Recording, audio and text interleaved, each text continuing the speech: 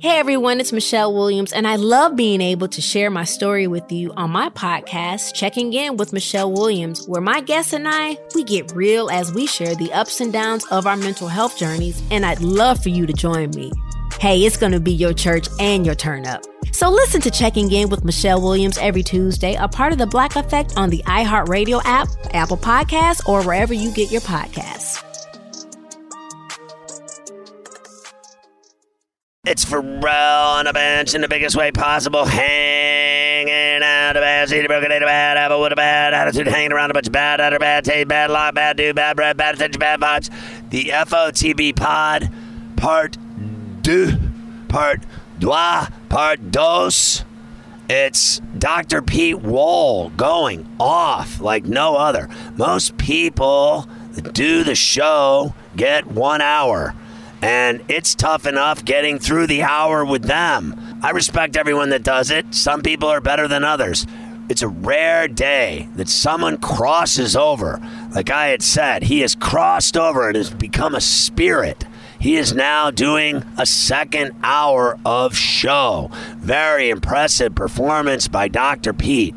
So when you finally decide that you're going to have a business with your wife, hot Dr. Kelly, and you're able to lure her from her rich, famous celebrity gig in Manhattan, which got you all of your tickets to everything, including Broadway and sporting events and concerts and the Garden and everything else. You got all the juice in the world going over there. You lured her out of that gig. Did you feel at any point that she would kill you? Every second of every day. Because you had done that to her, did you feel that at any point she would cut off your man region while you were sleeping? Yeah, I had to hide all the knives and everything in the house that could potentially be lethal to me. Yeah, because she made it known that she was not super happy about me dragging her out of the city. When you were having a steamy movie star-esque affair with her, where were all of these rompings going on? Where were you living? Did you both have an apartment? Had you decided at some point to live together and see each other naked? When she first moved out here, I don't even remember what year that was. 7, because you were out in like 03, and in 04 you started doing your thing in West New York. So she was 3 years behind you, so you're looking at 7. So immediately when she came out here, she moved in with me, and much to the chagrin of her religious family, the Irish Catholic on the one side and the Italian Catholic on the other side, they were not very happy. Now, the mother-in-law, she's, and let's just be as positive as possible here about everyone, because I love both of them. They're very nice people, but she's not as religious as he is. Yeah, no, they are. Come on. Both, she might be more religious than he is. Yeah. Come on. Yeah. Yeah. No way. They're religious. But she's never talked religion with me, whereas he has. You know, because he's seen me stop drinking. Yeah. He knew that I drank a lot, and then he knew I didn't drink. And then when I didn't drink, I think at some point or another, he asked me at some level if I did it through God. Right. Like he started talking to me about God one day at the swimming pool. Were you saved or something like this, born again? And then, you know, I never had a problem with that conversation because my father was super religious and my sister worked at the 700 Club for 20 years. Right. She worked for Pat Robertson. So my sister was a fanatical wacko Christian because you know the people at the 700 Club are fanatical wackos. I know nothing about the 700 Club. You've never even heard of that? No, I'm Jewish. I know, but listen. I'm diet Jewish, but Jewish. I understand that. So, you know, mazel tov. But let's just inform you of what goes on here. So they have a place in Norfolk, Virginia. Have you ever heard of like Liberty University where Jerry Falwell is the... No, that one I know. That's a Christian school? Yes. Okay, well, my sister went to Taylor University, which is a total Christian school, and then when she got out, she worked for the biggest Christian wacko ever, Pat Robertson. You don't know who that is? I know who Pat Robertson is. He's a guy on TV trying to tell the president what's wrong with the world. He's always trying to save the world. He's like 150. Didn't he die? Is he still alive? No, he's still alive. Wow. So they have a television network called the 700 Club. Okay. And the television network is on in 300 countries around the world, and they just cram it down your throat. It's 24/7 Christianity, and they just cram it down your throat. So when he started talking to me about God, this is just my perception of it, that he was sniffing around to see my reaction to his faith. Right. Because he was clearly into God and into religion. And he was saying that there's a better way. You can do this easier if you're going to church. You can find an easier path to sobriety and all that stuff. Because he knew that at the time, I think early on in your marriage, I was drinking like a rock star and partying like a rock star. And I think he liked me and knew that I was funny and knew that I was on the radio, knew that I was whatever you want to call it, popular, famous, whatever. Yeah. But he knew that I had a struggle, that I was like, this sucks. I hate it. I can't believe I have to stop drinking. This is the worst. I don't want to be a dad if I have to stop drinking. Because remember, I did it when I had Gunner. Kids, right. So I stopped drinking and partying because I did a lot more than drink. And I stopped all that, and I did it the hard way, cold turkey. Yeah. And I didn't have any help. And I think he actually was trying to help me and help me. And so I never had a problem with the guy. I thought that he was very religious, but that didn't bother me. I think he thought I was wondering why he was talking about that with me, but I never was offended by it. I just dealt with it. But my point of this whole thing is that they disapproved of you living together. Oh, they were not happy. They were not happy. Well, what did they say to her? Like, you can't be living with this guy. Did they have a problem with that you were Jewish? Yeah, probably, man. Because I got to tell you this, man. So, forgive me, I am not religious. I'm not a tremendous educated person on religion at all. So but what? I think her father, is it Lutheran? Is that a sect? Definitely. There's Lutheran, there's Catholic, there's Baptist, there's Episcopalian, there's non-denominational. The non-denominational now is like real popular, where there is no label at the church. Gotcha. They have rock and roll churches in Manhattan. They do. They have rock and roll churches down where my in-laws live. Everywhere. I've been there. Very popular. Yeah, they're very that's They have one. cool. They have one. I just went to my buddy.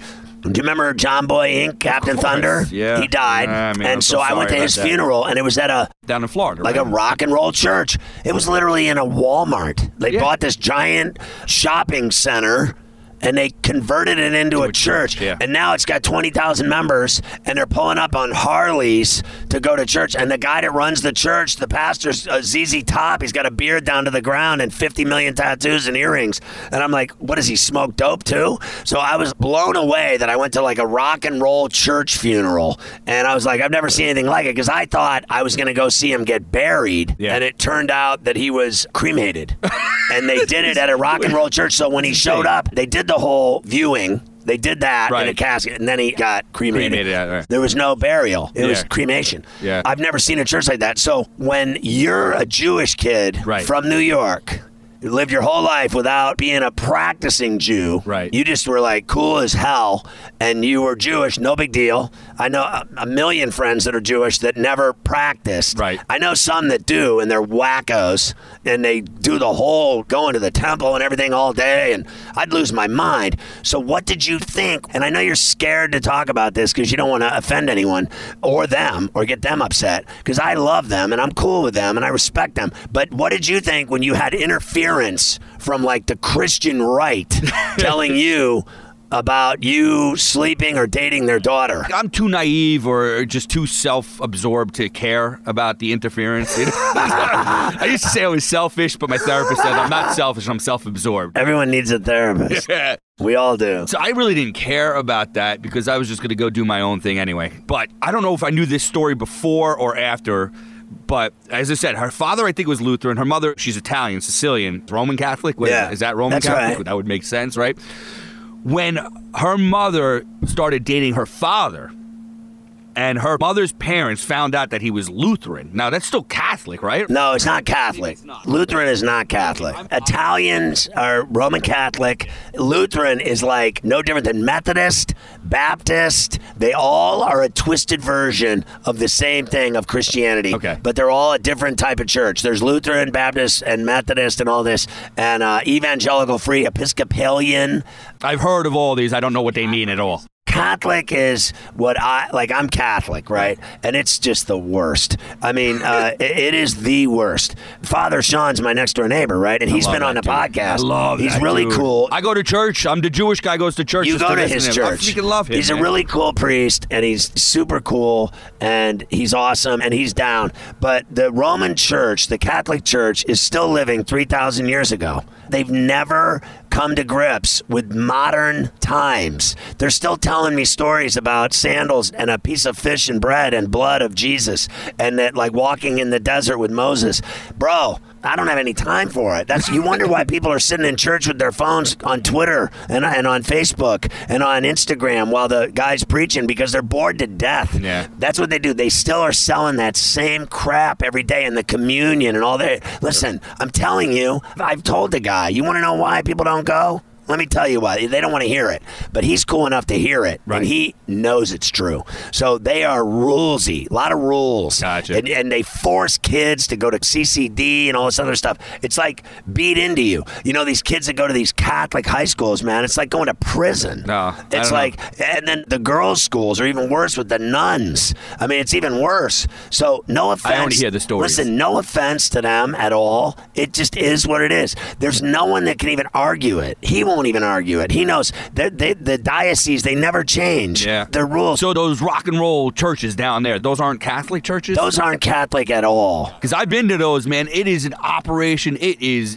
but those are really cool, and they're non-denominational, and they just want everyone to follow Christ and to have Christ in their life and God, and you know that God is the Father and Jesus is his Son, and the Jews don't believe that, and the Catholics believe it. All right. And the non-denominational believe in Jesus. Okay. And they just want they don't care. They just want everybody to follow the good morals, good ethics. Just be a good person, and praise God. What's wrong with that? And if that's all you do is believe in God, then come anyway. If you believe in Jesus, good for you. Yeah. They don't force anything on you. Hey, man, I was Jewish, and they welcomed me with open arms. So they welcome everyone in churches with open arms, but if you don't believe what they believe me, they don't like you. All right. Okay, just so we're clear. So they're not fooling me. I was raised in this my entire life with it beaten into my head. And so I was like the Antichrist. I never went. I didn't want to listen to it. I didn't go. I didn't care. I was like, Pharrell, you can have it. And I used to sit home with my mother, I kid you not,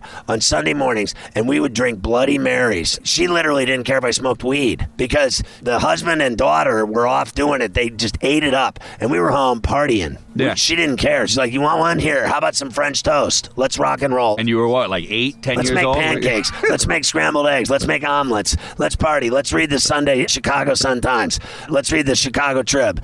Like, I grew up as a little kid in Indiana near South Bend in Valparaiso, outside of Chicago. And then I moved to Pittsburgh when I was a little older. But I grew up with a mom that didn't buy into it. And then she was a concert pianist in the Chicago Symphony. She didn't care about church. Right. And then my dad, it was his whole life. And your sister, yeah. And then he got her when she got older. She started going to church with him, I think, just to do it. She always believed in it and thought, you have to be a good boy, Scott. You have to be a good boy. And she knew I wasn't. She knew I was nothing but trouble. But, I mean, what did they do when they saw their daughter with a Jewish guy from New York living with you? What did they do? Again, it's crazy. It goes back to, again, if I'm getting it wrong, I apologize to my in-laws, but my mother-in-law's parents, when she started dating my father-in-law, just because he was Lutheran. Lutheran or one of the other ones that she is not. And her family disowned them, in essence, right? Because they just didn't respect him. He is not good enough for you. He is not of the same religion. So they went through that whole thing their whole lives. It's no different than the Catholics and the Protestants. They went to war. Right. They'll blow you up over your religion. It's the same thing with Allah. And, you know, with the Muslims and the Christians, they hate each other. It's holy wars. Crazy to me. Holy wars. Holy wars. So you see what happens in Israel? Yes, of course. And you see what happens in Egypt and in Gaza and in the West Bank? It's forever. It's a million-year-old rift. What are we even fighting about? Are we still fighting about a very small piece of land? So their parents disowned her because she was with him. Right. But then they're going to give you the business? Now, see, that's the thing. So are they more appreciative of our situation, or does it make it even worse? worse? Is it just more fuel to add to this religious fire? I have no idea. They have always been cool to me. Never a day ever have they not been cool to me. So I want to qualify that. Fair enough. But I can tell you this, being religious, forget about me being Jewish, just her moving into an apartment and living with me. She moved in with me as soon as she graduated. She came right over. So you were right by the Jersey. city. We were overlooking the city, yep. I don't even remember that. So you were working in that office that I was going to see you, and you were living in Edgewater? Yeah, so I mean, my West New York office was like 4 minutes from my apartment in Edgewater. And so the one out here was the long one. Yeah, I had to drive up here. So when I first opened up the practice, I was living with my parents. So initially when you were living with your parents, that wasn't a pain in the ass, but when you lived in Edgewater, it became a pain in your ass. No, because when I was living up here, I would be 4 minutes from this office, but then I would be 40 minutes from the West New York office. So what happened? So you're living with her in Edgewater, and what were they doing to interfere with that? No, there was no interference. But there was definitely an opinion about it. Yes, a big opinion. And so what did you guys always talk about that? I feel like Dr. Kelly protected me. Was it always a centerpiece of discussion between you as lovers? Did your mom care less and dad? Because at the time, your mom and dad, your dad was alive then. Yeah. Your dad passed when you were an older man. Yeah, just about 5-6 years ago. 5 or 6 years ago. So, you and I both been through that. So we'll talk about that next. But so did your parents have a problem with it? Because your parents are a lot cooler. They loved her. Like in terms of they don't care about that stuff. No, they loved her. Boy, yeah, again, we're Jewish. You know, we're not very religious. But I mean, as soon as they met her, they loved her. So I like that, religious. That's a good word because that's exactly what it is. Yeah. So they didn't have a problem with it. Did they get along with her parents? Yeah, I mean, you were at my father's funeral. My father didn't have an enemy in this world. In 71 years of his life, he never had an enemy in his life. Everybody loved him. So my parents got along with everybody. They still get along with everybody. Friendly, I got along fun. great with your dad. Yeah, I mean, he was the greatest. So eventually, did they just get over it? Like at some point, you're going to say, marry me. And then did you have to deal with him and her about that? Yes. Did you have to? Yeah. What happened there? I got the fish or get off the pot conversation. Right. From her father. From her father said, either do it or quit wasting our time. Yeah. So I remember one day they come to visit us. They were living in Michigan at the time, outside of Detroit.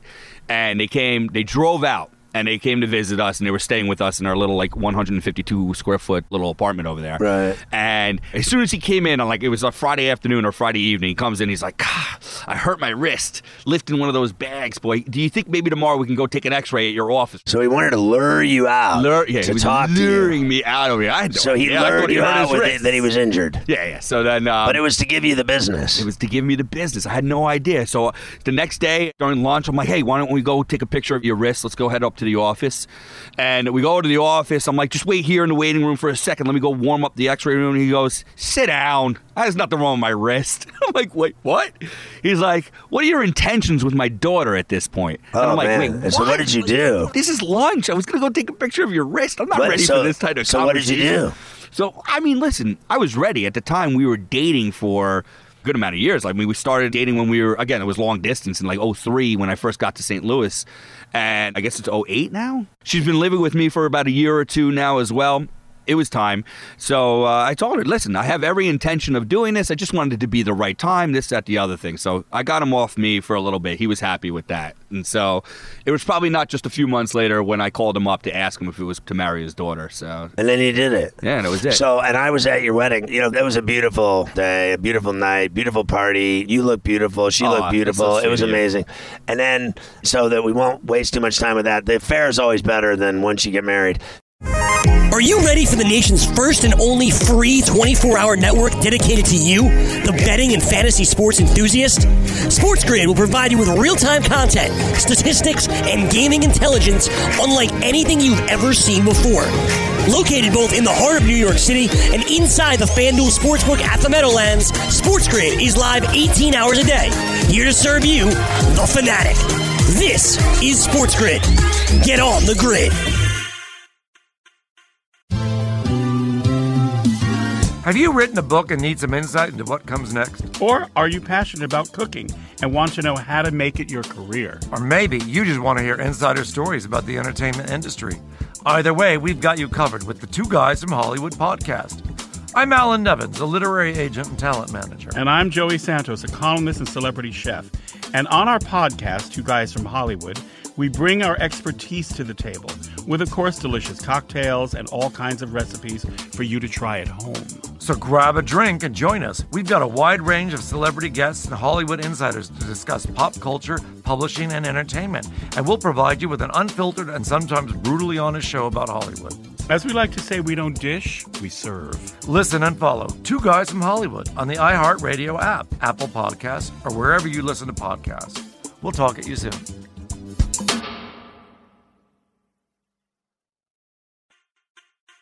So then you get married, and then finally you decide to open up your own shop of horrors over down the street, let's just say, from where you were. And it really was an exciting venture for you. And you opened it up, and it was, I remember at the time, it was one side of that upstairs. It started small. Started small. One side of the upstairs, you had your own little thing going with about 4 or 5 offices or little rooms. Treatment rooms.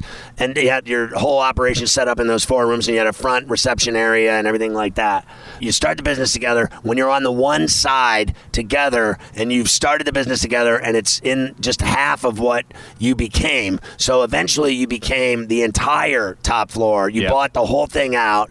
You made enough to build the entire operation of the entire top of this building. You took over everything and it turned into like a 12-room operation. Right? Am I about right? Yeah, it's huge. Yeah. But when you were in the small side of it and you started out together and you started breaking your stones together, was it stressful? Did you think that it would work, that you could make it successful and that it was gonna turn out all right? Or were you thinking, what did I get myself into? Yeah, it was more like, what did we get ourselves into? Especially because we tried to keep as separate as possible.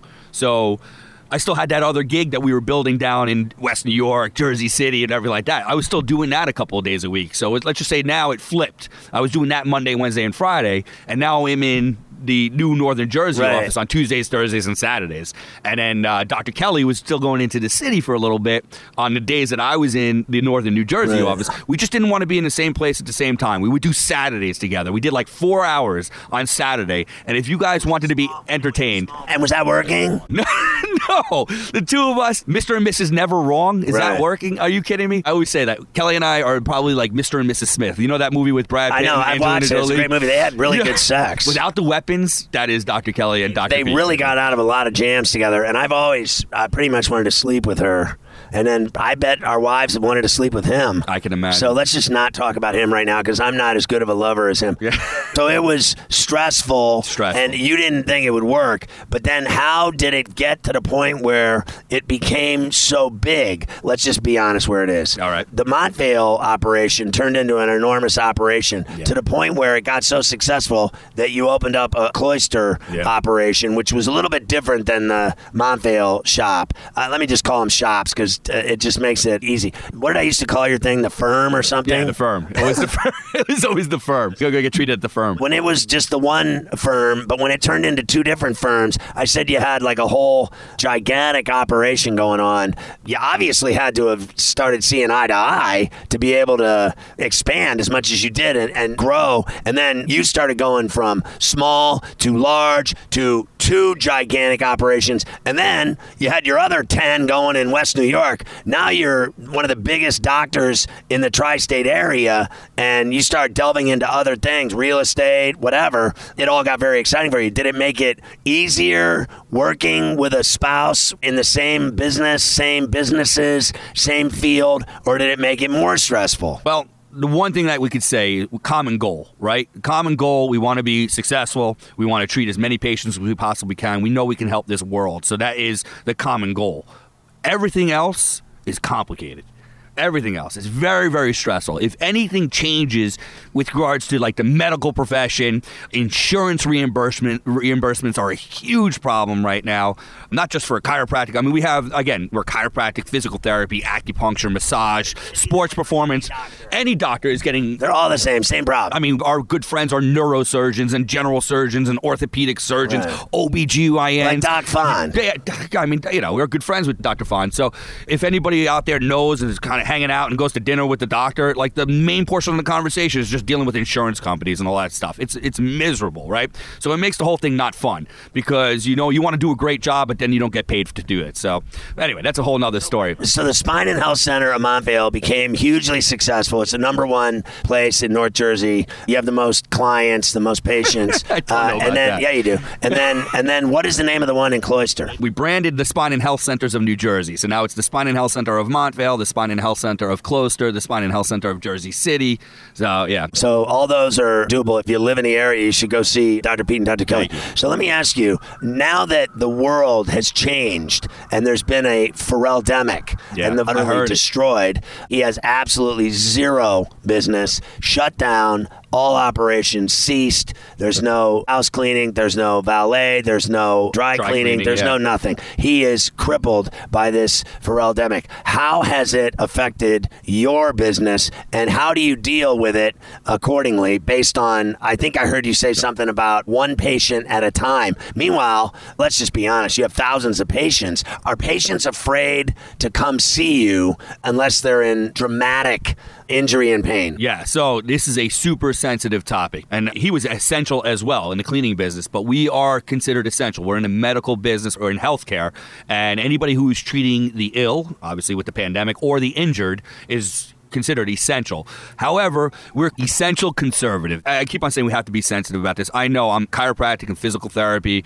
I'm not on the front line, but there are still people who are post-operative that are in our offices right now. So they had an operation. And they need rehab. That's correct. PT. Nobody knew this was going to be this bad, so they had their operation before this happened. You got to wait a couple of weeks after the operation for everything to kind of heal up a little bit before you start your rehab. So now these people are coming during the pandemic to do this. And I know I'm not saving anybody's life. I'm not a frontline guy. All my friends are frontline guys.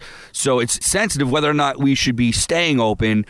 And, of course, we're taking the proper precautions. Are there people that don't think you should be open? I think there are people out there who think we should not be open. People are upset about it? Keep in mind, we're hands-on, right? So we can't keep our 6 feet of social distancing. So how do you do it? Are you, wearing masks, gloves, the whole deal? The whole deal. We have masks, gloves, and gowns for all of our providers. We have masks and gloves for our front desk staff. How do the employees feel about that they're in the office? Do they feel nervous and scared that because they're around people that they're going to get it? First thing we did was asked who was uncomfortable being in the office.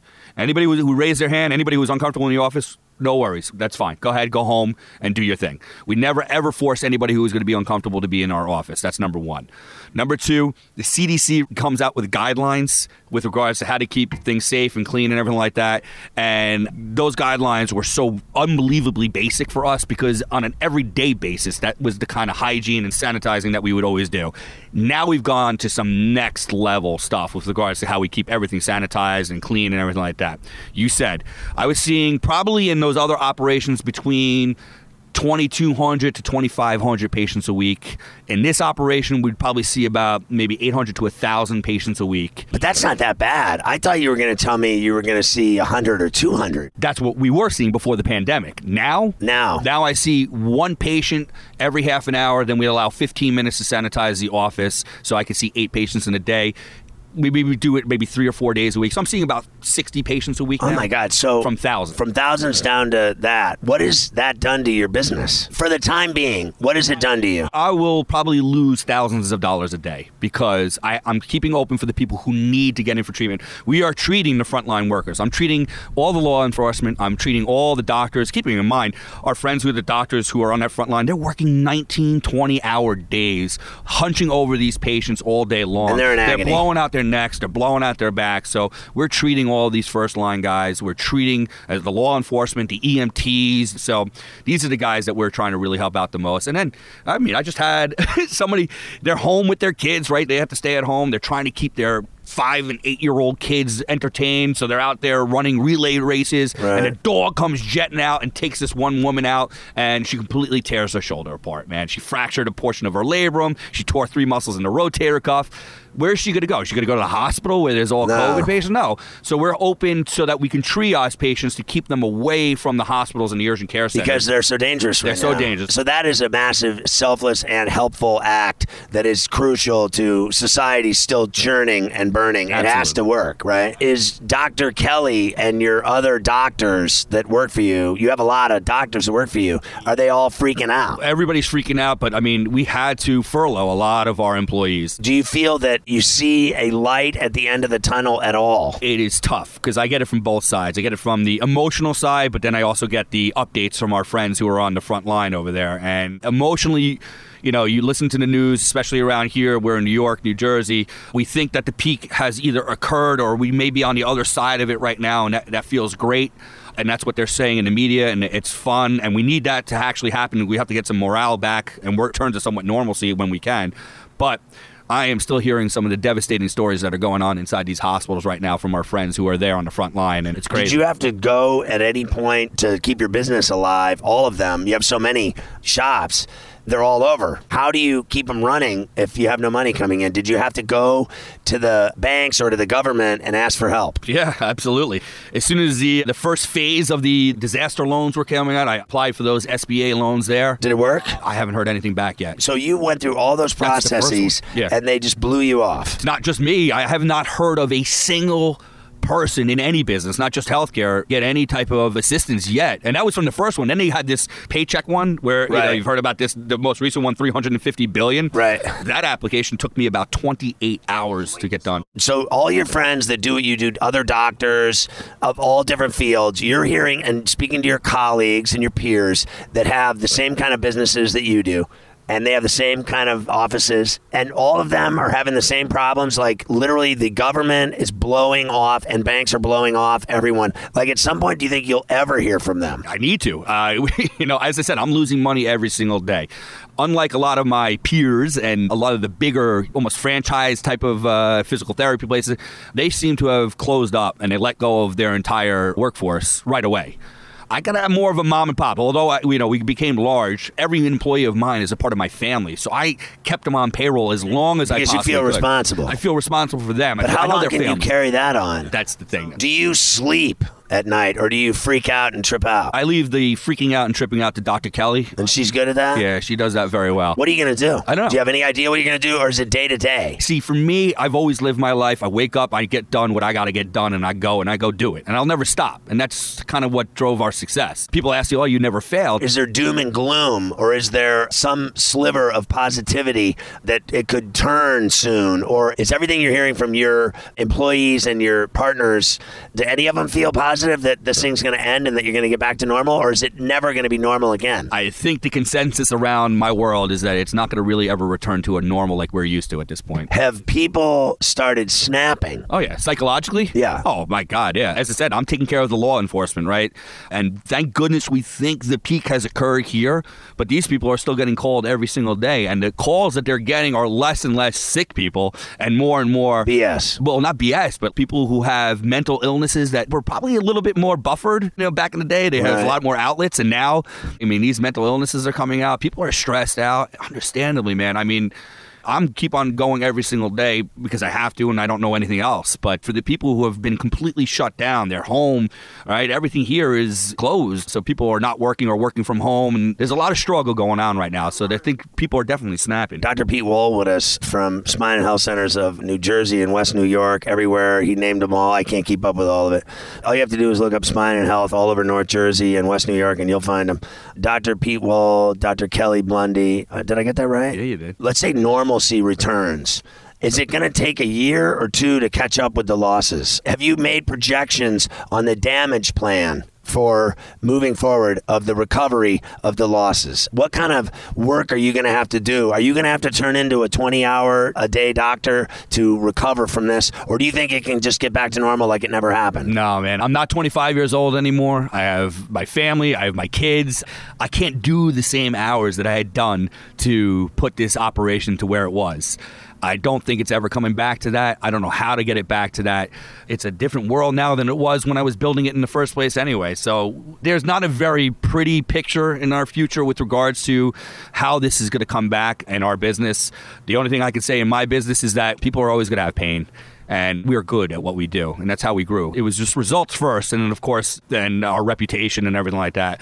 But the fact that we're so good at what we do, I have no problem figuring that we're going to kind of come out of this. But are we ever going to be the same operation we were in the past? I don't think so. And in the midst of all this, we just got hit by the state as well, lowering our reimbursements as well. So I guess they're going to have to pay for all this COVID stuff that's going. While you're being screwed, you're getting doubly screwed. We sure did, yeah. When you look at an average family of, let's say, 4 or 5 people, it's funny to me because I've seen you treat my family, like me, my wife, my mother-in-law, Kathy O, my son has done PT there. I think Chop's the only one that's never done anything. Has she ever done anything? I don't know. I don't think so. Only when she was super young. But my point is this.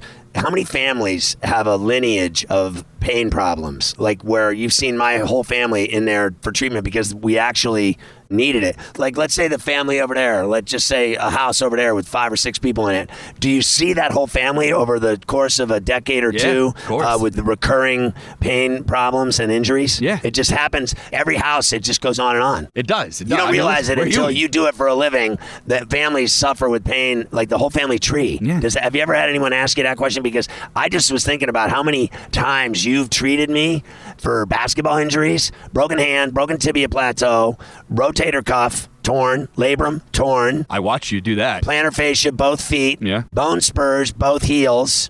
You know, the scapula injuries, the neck injuries, teammates that I've sent to you. Sure. Damien, the Spanish guy that I sent to you that all the women want to sleep with. Oh, it's insane. They all want to sleep with him and not us. What the heck is you up and with I, we used to have. Come on. Yeah, we used to have the women, and now. Why would you screw us like the best thing that ever happened to us was that guy moving back to Spain. All right, so it's very difficult when I have lawnmowers and I have, what did you call it, a birthday parade with cops and fire trucks? Yep. Because no one's allowed to have a birthday party now, so they have drive-by. Is that like a drive-by shooting? Hopefully it's a not little exactly different. like So that. Damien left, and now we've moved back up to the food chain of being lovers because now the women know they can't make love to him, so they're forced to make love to us. We're being compared to him, though. And I don't ride a motorcycle like him, too, in his leather. Do you get any leg at all during the Pharrell-demic? None. I got it once. It's a disaster. I'm cut off. She hates me. It's a disaster. She hates me. Yeah, it's a problem. Let me ask you, so families, you still haven't told me, from father to kid, do you see them all repetitively over time? And you know, as a chiropractor doctor with 50 shops, you know pain day's coming. Do you ever sit back and go, I already know Chuck's coming back to see me within 12 months. Either he, his wife, his kid, his daughter, his son, his mother-in-law, someone's going to drop. Yeah, I mean, that's what happens when you do a good job. I think some chiropractors get a bad name, like we got to see you 3 times a week for the rest of your life. We don't do that in our office. We want to get you out of our office as quickly as possible, get you back into the game. Why? Do people think that that's what you guys do? You just tell people you have to do this forever? I personally don't, but I know we get a bad image? name. I think that's the image, but again, you've seen our operation. Want to light the lamp on DraftKings and FanDuel this NHL DFS season? Then join DailyRoto.com and learn from the best daily fantasy sports players. Get updated fantasy hockey projections for NHL DFS, line combinations, and build stacks for tournaments in the Daily Roto NHL DFS Lineup Optimizer. If you are playing daily fantasy hockey without using Daily Roto, you are doing it wrong. Enter the promo code ACTION for a 10% discount. That's promo code ACTION for a 10% discount. Hey everyone, it's Michelle Williams, and I love being able to share my story with you on my podcast, Checking In with Michelle Williams, where my guests and I get real as we share the ups and downs of our mental health journeys, and I'd love for you to join me. I'm still on my own journey, but I want to be transparent with you because as I was posting all the highlights of my life on social media, I was breaking down. And too many people fall victim to the picture-perfect image of the high life, so I created a space to discuss the good and the bad. We can laugh, man, we gonna learn, and most of all, I hope to inspire you to go on this journey with me to better mental health. This is gonna be your church, your turn-up, and everything in between. So join me on my podcast, Checking In with Michelle Williams, a safe space for every kind of person. Listen to Checking In with Michelle Williams every Tuesday, a part of the Black Effect on the iHeartRadio app, Apple Podcasts, or wherever you get your podcasts. You know what I do? What do you do? I tell everyone I know, and you know it. It's real simple. When I know anyone that I ball with that gets injured, what do? I send them to you. Yeah. Every person I know that gets injured, I have sent to you because I tell them it's simple. If you want to deal with your problem and you want it to go away, or you have a game in a day and you got a torn calf and you can't run, I know where to go. And I send them to you because you fix people's problems. That's what I know you do. I know people may say chiropractors are a joke. They make you keep coming for 5 years and you're never going to be set right. You got to keep doing it. I've never felt that way. I felt like you're the answer to my pain problem. That's it. I mean, again, I take my athletic training background, and my goal is to get you back on the field as quickly as possible. I'm a sports guy, right? So I want to get you back on the field as quickly as possible. I don't want you in my office. Hey, do I make more money when you're in my office? Yeah, but I'd rather get you better. You do amazing. You send me everybody you know, their families. I'll be fine. And I'll then it just works. do fine. So as a Yankee fan, Yep. when you knew that they were going to be the best team in the East, you knew they're a 100-win team. You're just stabbing me in the I heart guess right the now. one thing is, there's no baseball. They're talking about playing in the Grapefruit League and in the Arizona League out in the Cactus. Yeah, 4 o'clock in the afternoon. Yeah, they're thinking about doing all that stuff, and they've In talked August. about, look, I don't care when they do it. I just want them to do it. I want baseball to come back. Fair enough. I guess my question is this to you. How do you feel about the Yankees in the sense that you've been going to Yankee games since you were a kid? You and I have gone to Yankee games together. You go a lot more than I do over the last few years because I got sick and tired of dropping a nickel every time I went to Yankee Stadium. Because I used to go to old Yankee Stadium and I could pull it off for $1.50, $2. Yeah. But now, if you go there with 2 people, you're looking at a nickel. You go with 4, you're looking at a dime. Yes. For 1 3-hour experience, and that includes your $50 parking and your hundreds of dollars in concessions and the seats. My buddy wanted me to go see him play the Red Sox last year. It was $650 for 2 of us to go and sit in the mezzanine behind home plate. I'm like, bro, you can have it. And so my question to you is this.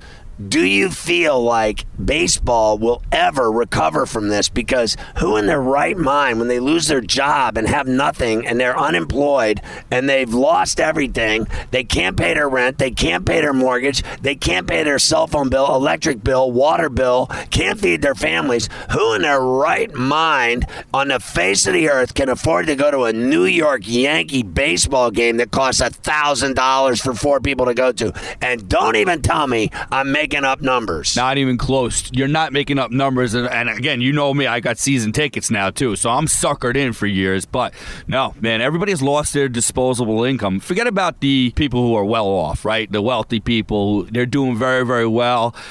Those people are losing their disposable income. But the other people, the diehard Yankee fans that I know, that I grew up with, they're not very wealthy. They'll do okay, and they live. But how are they going to afford $1,000 to go to a Yankee game? It's not, no way. How are you going to keep affording Yankee season tickets? Like, just hypothetically, how much does that cost for 2 seats? Decent seats. You got, because I know you don't have crappy seats. No, we have good seats. But I mean, back when we first started, let's just say we were up in the loge over there, right? In 227B over there. Right. You're looking at, for the 2 tickets, what are you talking about? About, $85 per ticket, right? So you're looking at, $170 right there. Then you've got the parking. Then you've got the food. Then you've got this. And that was for season tickets. I had to commit to 81 games, right? Right. So How much was that bill? I mean, it was a few $1,000 back in the day. Yeah, I don't know if that's ever going to come back. $4,000? So it was a little bit more than that. 5? For me, I would use it for networking and stuff like that. So I'd like to take the guys up to the Audi Club at Yankee Stadium over there. I went out to the Mohegan Sun, so that cost you an extra couple of bucks.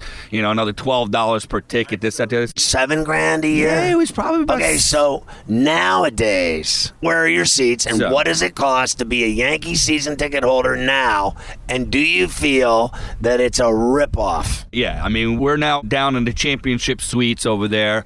So the good thing about these tickets is You're that over 10 large. It's over 10 large, yeah. Are you over 15 large this season? Well, the good thing about what I'm doing right now, 81 games became very, very tough, so I split it with a couple of my partners, right? So we have a couple of docs that we each get now 10 games, right, if you think about it. So you split it with a bunch of guys, so you have 8 guys splitting 10? Pretty much. 10 pretty each? Much, yeah. And then how much do you have to throw in? So, and again, we kind of guaranteed it for 6 or 7 years too, right? So we made this commitment up front to get a better better deal on the tickets, but you're so also for committed. long term. Yeah. So for the group in the Champions level to do a commitment of what was it, 5 or 10 years? Yeah, I think it was 6 years. 6-year commitment. 6-year commitment. In the Champions Suites, right? Is that where it is? Yeah. Or is it a Champions Suites or level? It's Champion Suites, yeah. Box Suites. Yeah. Okay, so for 6-7 years, that commitment for 81 games, let's just pretend like the 8 doctors is one doctor. Okay. Let's say that one bill for those, how many seats is it, 4? 4 seats. Okay, for the 4 seats for 7 years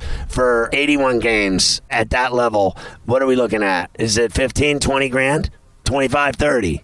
100. How much are we per game now, man? See, I never even thought about it. Why are you making me think about Because this it's time important that I know, because I want people to know that if you want to go to Yankee Stadium and sit in juiced, kick-ass seats, so essentially you're going to admit that if you sit at that level in a champion suite, 4 seats, for a 6-year commitment, it's 100 grand or more a year. No. Let's just say it's 50 a year, but you're guaranteed 6 years, so you're looking at 300 out of pocket. All right, fair enough. So 50 grand a year, and you're looking at over 300 grand for the whole package to keep those seats for that many years. And then at the end, they give you the right to re-up. Right. So do you feel that that's worth it? At the end of the day, for business, do you think that that's worth it? At the end of the day, all of it has been satisfying to you. And, you know, this was a great investment. First of all, a couple of years back, we used to be able to write that off. Now you can't, right? So you can't even write these things off as a business expense. So,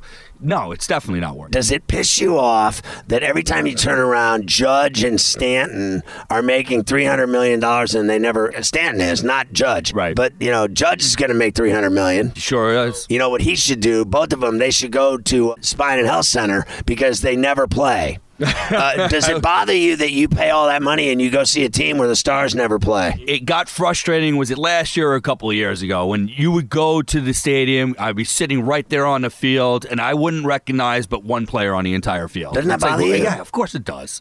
Of course it does. But I'm in the healthcare industry and I understand these injuries. I've worked with sports before. So it is what it is. I mean, it is what it is. Do you think that the Astros, that the Yankees got shafted by the cheating Astros? Yes, I do. I have a guy on our network on Sports Grid that says the Yankees are cheaters because all of them juice. And he's a Red Sox fan, and he's the same guy. Is this just a blanket accusation? Yes, or is there he's the proof? same guy that says that Poppy didn't juice when he was named in the Mitchell report. Yeah, I remember that. But he says the Red Sox don't juice, but the Red Sox cheat too. So do you think the Yankees cheat? Again, when you say cheating, listen, if somebody has the ability to steal a sign when they're on second base from the catcher, that's baseball, all right? Right. But when you're using technology and you're doing that and you're taking it to the next level, that is not baseball, that's cheating. I think that they cheated in 17, 18, and 19. I think they were cheating against the Nationals, and the Nationals were hotter than their cheating and beat them. And they deserved to lose. I believe that they cheated till they were caught. Like every kid smokes dope until he's caught. Yeah, no, I 100% agree. People drink and drive till they're caught. Right. So you didn't get in trouble until you got caught. Is that right? When it first came out, I was like, all right, whatever. They cheated. Everybody cheats, this, that, the other thing. But the funny thing is, as I kept on hearing about it, man, I got more and more pissed off about it. And more I realized it absolutely affected the outcome of games. Now, I've played baseball. There's still a baseball coming flying at you. You still got to hit the damn thing, right? You still got to catch it in the field. But... And I told you about O.J. Dubois in part 1 of this thing, right? If I know a 93-mile-an-hour, 98-mile-an-hour fastball is coming, and I don't know where it's coming, then but I know it's going to be nice. I know I got to start swinging early. And if I know it's a curveball or a slide piece coming at me, that is a huge advantage. Anybody who's ever played baseball can never doubt that is a huge advantage, knowing whether it's going to be coming at you at speed or you're going to get jumped. What do you think of Garrett Cole saying that he essentially said that he can't believe that they cheated as he was on the team? Are you going to listen to that BS any more than I'm going to listen to Andy Pettitte lie his way through steroids and say that God protects him, that praise Jesus? The bottom line is this. Garrett Cole, if you're on the Astros like he was, you know. He knows they cheated. You know. But he's saying he knew nothing about it. So what do you think of your lying, cheating new $300 million pitcher? Do you think he's just as bad as they are? Or do you love him? Because you know what I said, as a Yankee fan. Thank God we got him because I want to watch him every 5 days pitch. Right. And I hope that his arm doesn't fall off because they just gave that guy a boatload of money for how long? And what do you think of him? He basically played like he had nothing to do with it. Yeah. Because I know he wasn't hitting, but he acted like he didn't know they were doing it. And I think that's an absolute chunk of BS. Anybody who's in that position, you're going to want to separate yourself from that position. And if you could pull it off, you pull it off. I couldn't imagine if it was so deep inside that organization. I couldn't imagine everybody in the organization not knowing what's going on. I've been on a baseball field before, even in the most basic levels. I'm playing out with my boys. So have you ever smoked pine tar, like behind the dugout or anything? Have you ever lit up a bowl of pine tar? No? Is that something to do? I don't know, because if they've done everything else, they've shot liquids of cow juice into their asses. I mean, what haven't they done? Was it the deer antler right, stuff? Do you remember that? Do you remember that? So I have patients that are coming to me and they want every little bit of andro, advantage. Is that what they called that? What was the deer antler? The andro? No, that wasn't the...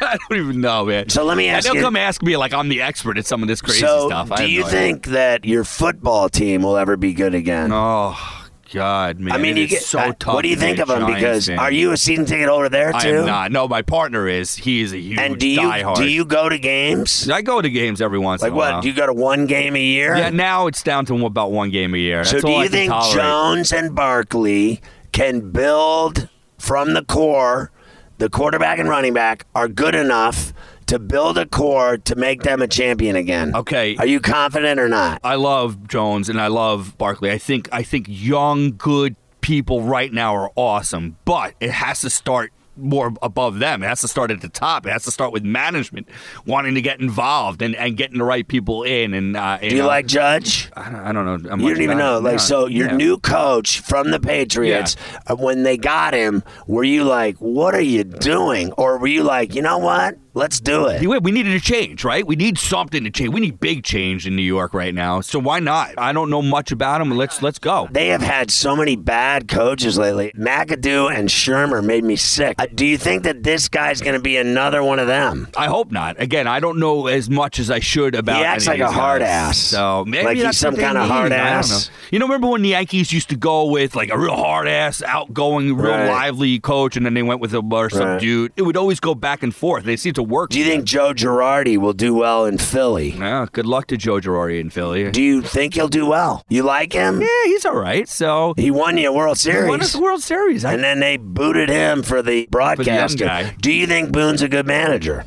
Or do you just think they have talent and they're deep? I think there's a tremendous amount of talent, but what I like about Or is it just because they have a $250 million payroll? So here's the thing, right? Joe Torre did it with the huge payroll as well, and you guys, when you have a Jeter, an A-Rod, and a Giambi on your team at the same time and dealing with these personalities and making sure that they mesh together. But what I like about Boone, and I think maybe Torre, more so than I liked about Girardi, is that they kind of let the game go a little bit more. I think they don't overmanage.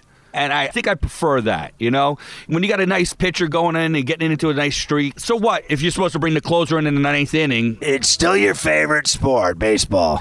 It's still your favorite? It is. And then football. And then you really don't care about basketball and hockey. Well, listen, I mean... You don't. I'm a Knicks fan, and so... I'm a Knicks fan, too, but you don't give a rat's ass. They destroyed me. Since 1994, I've had nothing to worry about. But you don't care about it, really. No, But baseball, like, there's a thing about baseball for you that it's always on in your house, and it's always on in your car, and you're always at the game. You just still... That's your love, your true passion and love. Like, all from April until October, that's your deal. I'm 42 years old and I still want to play center field for the New York Yankees. It's just the way it is. I love it. Do you get your rocks off going to Yankee Stadium new, or do you miss the old one? I'm a traditionalist and I love the old Yankee Stadium. I remember going... It smelled good. I always tell this story. Again, my parents grew up in the Bronx. My father grew up on 161st, just outside the stadium over there. He worked for Stan, and anybody in New York knows I know Stan. Great bar. Yeah, he's got the bar. He owned I've done my show go there. All the sports memorabilia Right. shops, it's all Stan stuff. My father used to work for him back in the day. So huge Yankee fans. Just remember them taking me as a young kid. And of course, we weren't very well off. And so we would start going up the dungy escalators and it'd get grayer and grayer and dirtier. I was a and dirtier. bleacher creature. Were you really? Yeah, I was a bleacher creature in the old stadium. Yeah. I've never been into the bleacher creature section at the new Yankee Stadium. But at the old one, I was a bleacher creature. When I was doing mornings on NEW New York, they initiated me. And I used to go all the time. And I just think the new stadium is antiseptic. Hey, it's definitely different. As you go up those dungy escalators in the old thing, because you couldn't see anything, you were just in the back end, the doldrums Right. of old Yankee Stadium. But then you would go into that little booth. And you would just walk out into, we'd be the upper deck over there, the pristine green of the grass and the white in the outfield and the white bases and dirt. It was just, that feeling was so amazing just to go through the tunnel and get out there and just see that. The new stadiums, and again, we were down in Atlanta when they built the new stadium down over there. It was wide open. Like, you don't get that same feeling. I agree. So you think the new stadium's just average? I think the new stadium, I understand why they did it, and it's a good experience, but, coming from a Yankee thing, Do you feel like you're still in the Yankee Stadium? No, you're not. There's nothing enclosed Thank God anymore. you finally just admitted something. Yeah, You just finally admitted that it sucks. It doesn't suck. It isn't It doesn't Yankee suck. Stadium, dude. It's not Yankee Stadium. I agree. It's not Yankee It's Stadium. poser. Listen, I got to tell you, you're fantastic. Yeah, You I pulled love off you, a double, the daily double. You did it. It's great having you on. Best of luck with the Spine and Health Center in your career, your life, your marriage with Dr. Kelly. Your kids are beautiful. Your home is beautiful. It's great being friends with you. I always admire what you've pulled off in your life. I'm proud of you. I'm always rooting for you. I'm always sending people your way.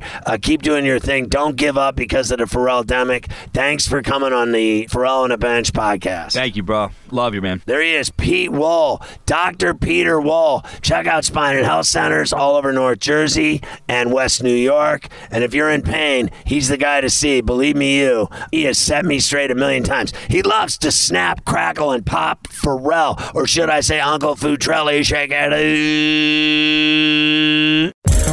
Want to be the next daily fantasy millionaire? Dunk on your NBA DFS competition with DailyRoto.com and dominate on FanDuel and DraftKings this season. Compete with the pros with DailyRoto.com, Optimizer, and the most accurate projections in NBA DFS, plus lineup alerts, breaking news, late swap support, and much more. Save 10% on winning NBA DFS advice with promo code DUNK. Visit DailyRoto.com/dunk to learn more.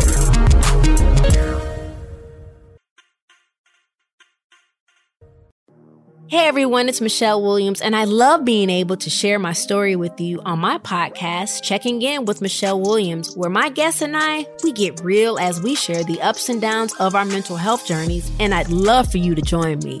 Hey, it's going to be your church and your turn up. So listen to Checking In with Michelle Williams every Tuesday, a part of the Black Effect on the iHeartRadio app, Apple Podcasts, or wherever you get your podcasts.